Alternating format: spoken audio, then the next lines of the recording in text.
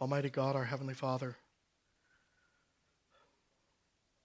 we find ourselves sobered by this book, and we see so much pain in your world and very few answers. But Lord, our understanding is so limited. We pray that you would open our eyes. Help us to see your presence in the world and your solidarity with us in our heartache. Teach us now by your Spirit. In the name of Jesus our Lord. Amen.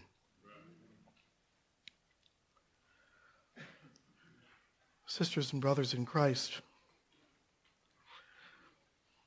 trouble comes in threes. At least that's what the old wives' tale tells us. Trouble comes in threes. This week I read a human interest story from England about Chirpy the canary. Chirpy's owner decided to clean the canary's cage with a vacuum cleaner. And when she stuck the nozzle in to clean it, the phone rang, and you guessed it, Chirpy got sucked in. The owner frantically shut off the vacuum cleaner and unzipped the bag. There she found her canary, alive, but noticeably stunned, covered with gray dust.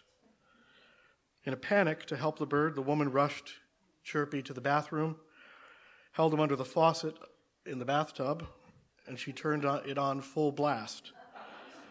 The poor bird was knocked out of her hand by a blast of cold water. Now Chirpy was not only stunned, but cold and shivering. So the owner decided to dry him off with her, hairdryer.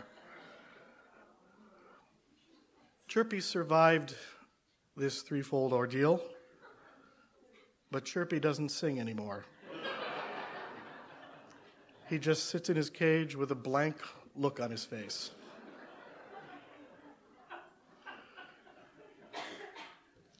If trouble comes in threes, Job is already past his limit. He's lost all of his children, all of his employees, all of his flocks and herds, everything taken in just a day. And Satan, the adversary, doesn't think this is quite enough to prove his point. He wagered with God that upright and pious Job would curse God if everything was taken from him. And Job proved him wrong. Job sat down to mourn in the ashes, and he replied, "Naked came I into the world, naked I will leave. The Lord gives and the Lord takes away. Blessed be the name of the Lord." This is not the response of naive faith.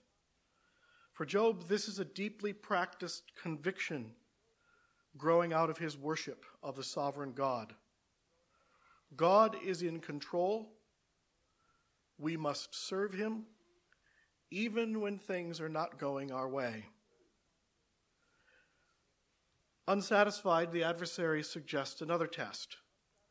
Skin up to a skin, he says in marketplace language.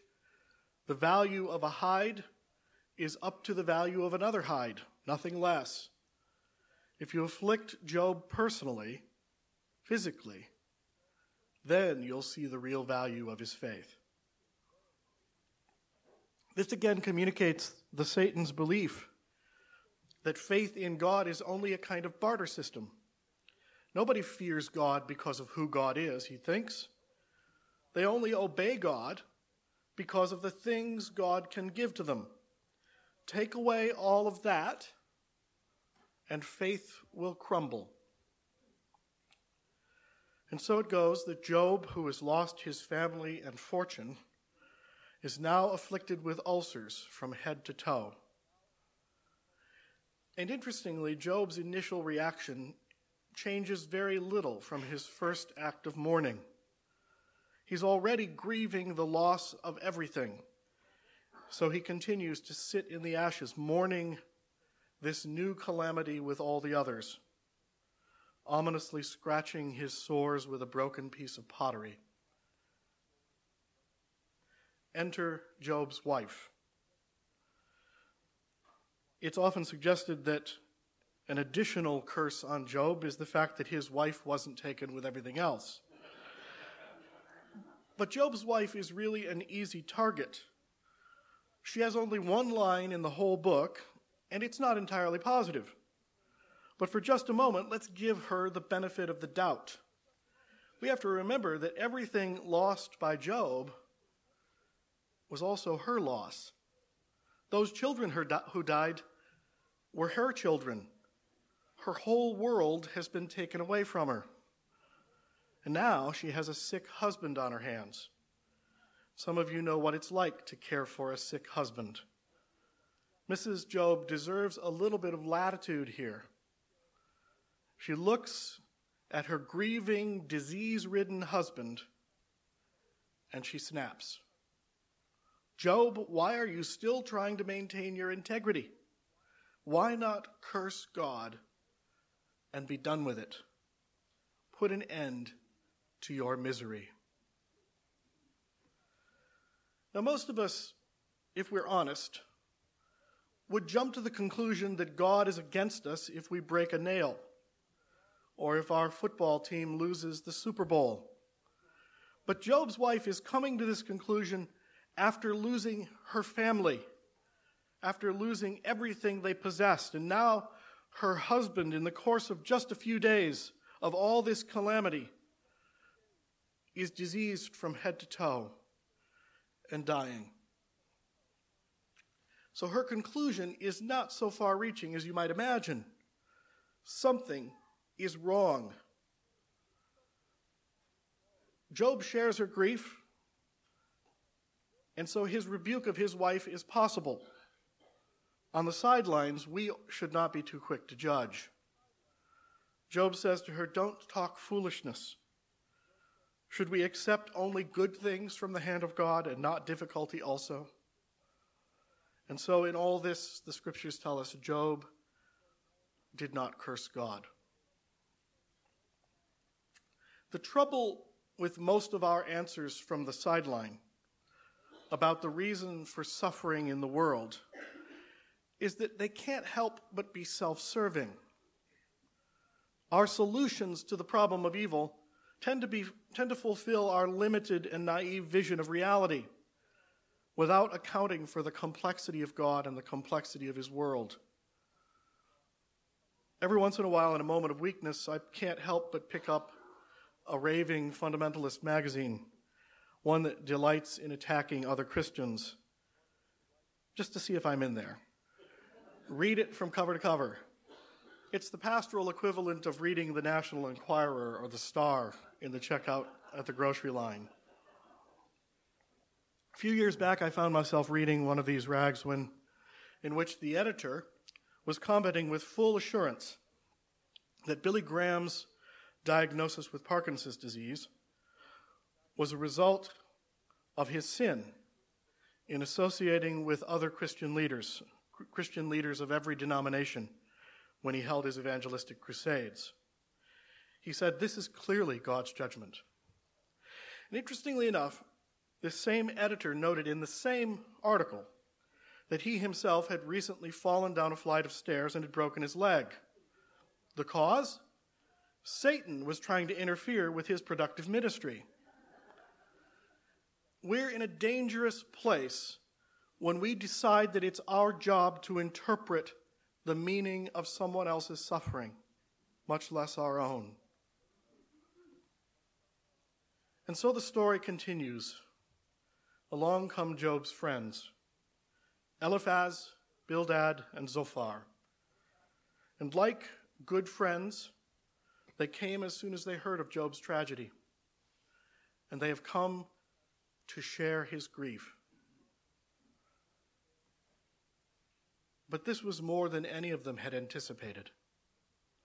When they saw Job covered with sores, they hardly recognized him. They began to cry out, tearing their robes and throwing dust in the air as a sign of their solidarity in grief. And then the text tells us that they simply sat down with him in the ashes and said nothing for 7 days because his suffering was too great for words. I think one of the most important lessons I've ever learned about pastoral care is the lesson of silence. Sometimes we Christians are just too chatty. We assume that when we're called to share grief with someone, that it's our job to give them the answers, to explain to them what God must be up to. During my second year of college, I was called to the hospital because the 19-year-old sister of my best friend was dying of some unknown respiratory virus. When I arrived, I found our pastor and assistant pastor already there caring for the grieving family. All through that painful night, we waited. And I noticed something interesting. The young assistant pastor chatted nonstop for hours, all night, about why God was doing this, about what good would come of it, and so on, while the older senior pastor simply sat quietly and held the hand of the mother.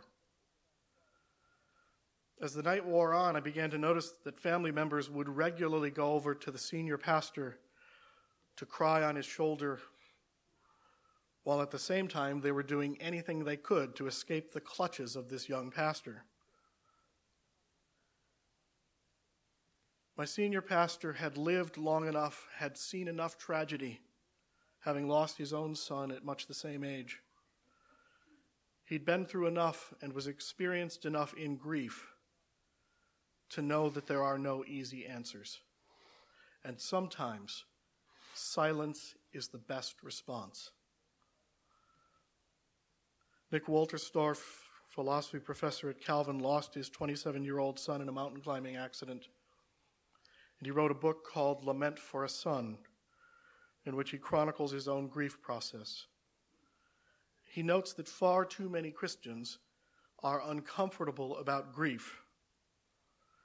And in their discomfort, they feel compelled to spout pious platitudes about suffering in order to try to make it all better. All things work together for good. Or just think of who might be saved because of this. Or maybe God wants another angel in his choir. Wolterstorff said that what he needed was not answers, because there are no immediate answers. Forget the cliches. What he needed was comfort and solidarity in his mourning. Just sit beside me on my mourning bench, he wrote. In June Surzer-Koff's book on grief, How Can I Help?, she notes that grieving people will not remember words spoken, but they will remember who stayed near them in the early days of grieving. And so for 7 days, Job's friends sit in silence, sharing his pain, refusing to trivialize it with words. 7 days of silence and true friendship. Only Job breaks the silence, and his anguish is unleashed with a torrent of lamentation. He doesn't curse God, but instead Job curses the day he was born. Cursed be the day of my birth, and cursed be the night I was conceived. Let that day be turned to darkness, let it be lost even to God on high, and let it be shrouded in darkness. Oh, why should light be given to the weary, and life to those who are in misery? They long for death, but it doesn't come. They search for death more eagerly than for his hidden treasure. I have no peace, no quietness. I have no rest. Instead, only trouble comes. Job's soliloquy is reminiscent of Hamlet's, to be or not to be. That is the question, whether 'tis nobler in the mind to suffer the slings and arrows of outrageous fortune, or to take up arms and by opposing end them. To die, to sleep no more, and by that sleep of death we end the heartache. But then Hamlet adds, in that sleep of death, what dreams may come when we have shuffled off this mortal coil? Hamlet contemplates the end of his life. He thinks of suicide in the face of his own grief.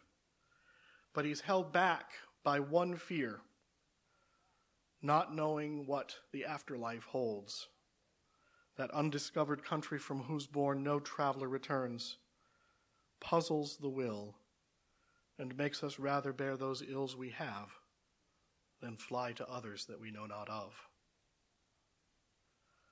Job, on the other hand, rather than contemplate suicide, recognizing that life comes from the hand of God, and yet wonders about his own birth.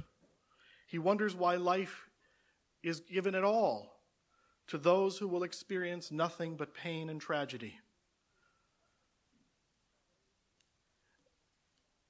We Christians find Job's cry of despair disconcerting. We often act as if Christian faith is a kind of stoicism, where we're compelled to face tragedy with unflappable courage and insipid proverbs. But real grief always has an uncomfortable edge. When he was in his mid-50s, lifelong bachelor professor Jack Lewis met the love of his life, Helen Joy Davidman. Joy was a divorced Jewish American poet, converted to Christianity, former communist, with 2 boys in tow. And Lewis found a domestic happiness with Joy that had eluded him since the death of his mother to cancer when he was 7. The romance was exhilarating. It brought an added dimension to Lewis's already successful writing career. But the marriage was short-lived. Joy was soon diagnosed with cancer, and after a few years of painful treatment, she was dead. The bottom fell out of the world of C.S. Lewis. He was the best-selling Christian author of his century, an adult convert to Christianity from atheism. He'd already written much on the problem of pain and had helped many people through those long, dark nights of the soul. 15 years earlier, he had written, "Pain is God's megaphone to rouse a deaf world. God shouts to us in our pain, making himself known to us." But now Lewis found himself drowning in pain. Unbearable pain and unanswered questions. Longtime champion of the reasonableness of Christianity, C.S. Lewis found himself once again struggling for answers. He picked up a pen and his journal, and he began to write. Where is God? When you're happy, so happy that you have no sense of needing him, you're welcomed with open arms. But where do you go to him when your need is desperate? And what do you find? A door slammed in your face, a sound of bolting and double bolting on the inside. After that, silence. Why is God so present a commander in our time of prosperity and so very absent in our time of trouble? Later he adds, not that I'm in much danger of ceasing to believe in God. The real danger is coming to believe such dreadful things about him. What's striking about these journal entries is the sheer honesty of them. This is what grief looks like. Naked, solitary, unrelenting grief. Some Christians read these words and find themselves shocked and horrified. How could a true believer write such things about God and doubt, much less put them in print for others to see? Betrays the fact that we Christians often believe that it's our job to put a happy face on every aspect of life, to give the world the impression that nothing shakes us. But the instincts of Scripture are quite different. There's an absolute honesty about grief in the writings of Scripture. Biblical saints don't hesitate to express their doubts and their fears, their grief and their anger to God, because they all have a foundational conviction that God can take it, that God is big enough to handle our grief, big enough to handle our shouts of pain. In 1980, as the French existentialist philosopher Jean-Paul Sartre lay on his deathbed, he wrote, "Despair returns to tempt me. The world seems ugly, bad, and without hope. That's the cry of despair of an old man who will die in despair. But that's exactly what I resist. I know I shall die in hope, but that hope needs a foundation." Job's cry, his outcry, is the lament of an honest soul. Why is this happening? Why am I here? What is God trying to accomplish? But Job's honesty is not without a foundation. In fact, his questions are not antithetical to faith at all. They're a cry of faith. Job is helpless, but not hopeless.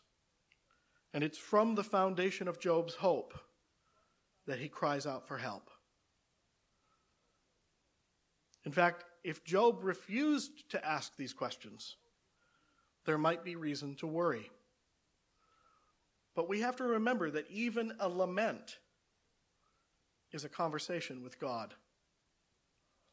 A troubled marriage in which there's no conversation about the problem is a dangerous and doomed marriage. But a marriage in which the partners are talking about their pain is a marriage with hope. Recent study by the University of Chicago suggests that couples who endure an unhappy marriage and yet attempt in the midst of their pain to communicate about it are more likely to be happy 5 years later than those who decide to give up. Even when only one partner is committed to keeping the communication alive, the ongoing problems are often viewed in a new perspective over time. With God, a prayer that's filled with rage or hurt or confusion or anxiety is still a prayer. It's still communication. And at the basis of that communication is hope, a conviction that God knows what he's doing even when we don't. God is worthy of our hard questions. But usually instead of answers, what God gives to us is himself. The Bible isn't a book filled with platitudes about the answers to the problems of life. The Bible is a book in which God continually says, "Here I am. I am the answer." Toward the end of these grief journals, C.S. Lewis admitted, "You can't see anything properly when your eyes are blurred with tears. Delicious drinks are wasted on a really ravenous thirst." And so perhaps with God. I've been gradually coming to feel that the door is no longer shut and bolted. Was it my own frantic need that slammed the door in my face? The time when there is nothing in all your soul except a frantic cry for help may be just the time when God can't give it. You're like a drowning man who can't be helped because he clutches and grabs. Grief takes different forms for different people at different times in life. But it's the same Jesus who agonized in the garden, begging God, if it is possible, let this cup pass from me. The same Jesus who also steps into the room a few days later saying, do not be afraid. Peace be with you. The real anchor of Christian hope is not some theoretical solution to the problem of pain. The anchor is the presence of God in the midst of our pain. God doesn't always reveal his plan, but he does reveal himself. Elie Wiesel, Nobel Prize winner and author, is a Holocaust survivor. He tells the story of two men and a youth who were hung at a Nazi concentration camp. And all of the prisoners, including Wiesel, were paraded to the gallows to witness this horror. The older men died quickly, but the death throes of the younger man lasted much longer. Where is God? Asked one voice. As the torment continued, a voice called out again, where is God? Wiesel says he heard another voice with an answer. Where is God? He is there. He is hanging on the gallows. German theologian Jürgen Moltmann says, any other answer would be blasphemy. In the name of the Father, and of the Son, and of the Holy Spirit.